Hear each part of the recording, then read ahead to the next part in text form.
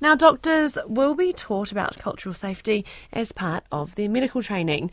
That means they'll need to think about how their own culture impacts their work and be committed to address any biases, attitudes, assumptions, stereotypes, prejudices that may affect the quality of care provided to patients. The chair of Te Ohurata o Aotearoa, the Māori Medical Practitioners Association, Professor David Tsipine Leach, told me why the training is so important. In 2019, the Medical Council of New Zealand said that we should be doing cultural safety, that it was an important part of our work and that we should get on. In 2021, 2 years ago, we did a survey that said actually not many of us and our training colleges are doing that, and mostly because we didn't know how. So what we've done over the past 15 months is look at the literature and do an environmental scan around the teaching of cultural safety, and then to draft up a training plan that's got the sort of basic 1, 2, 3, how do you do this cultural safety thing, so that everybody has a launching point, and the training programs for their doctors who are becoming specialists, and indeed for their fellows who are out there working.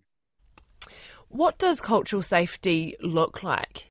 There is a set of skills that you need to be able to exhibit, that you need to be able to do, skills and behaviours, so that you interact well with patients of a different culture.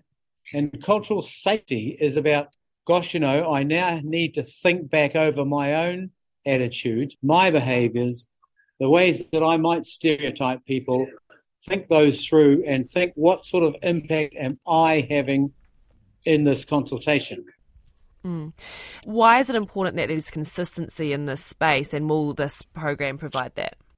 I think that we acknowledge that cultural competence and cultural safety, or the lack of those things, is probably responsible for 20% of inequities that are suffered, certainly by Māori and Pacific people, with the balance being because of the social determinants of health.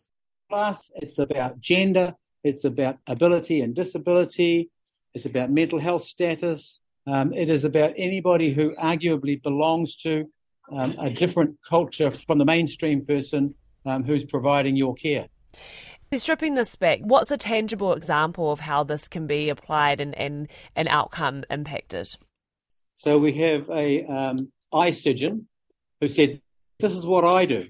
In the patient notes, I write every patient's name phonetically so that I get the pronunciations correctly.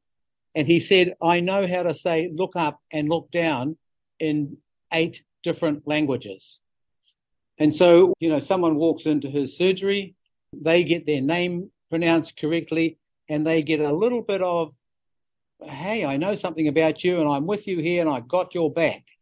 The reports that this man tells us about is that his patients settle down quickly, and that because they're on the same page, their outcomes are better, he feels better, they feel better, we're all winning. And that was Professor David Tsipine Leach, the chair of Te Ohurata o Aotearoa, the Māori Medical Practitioners Association.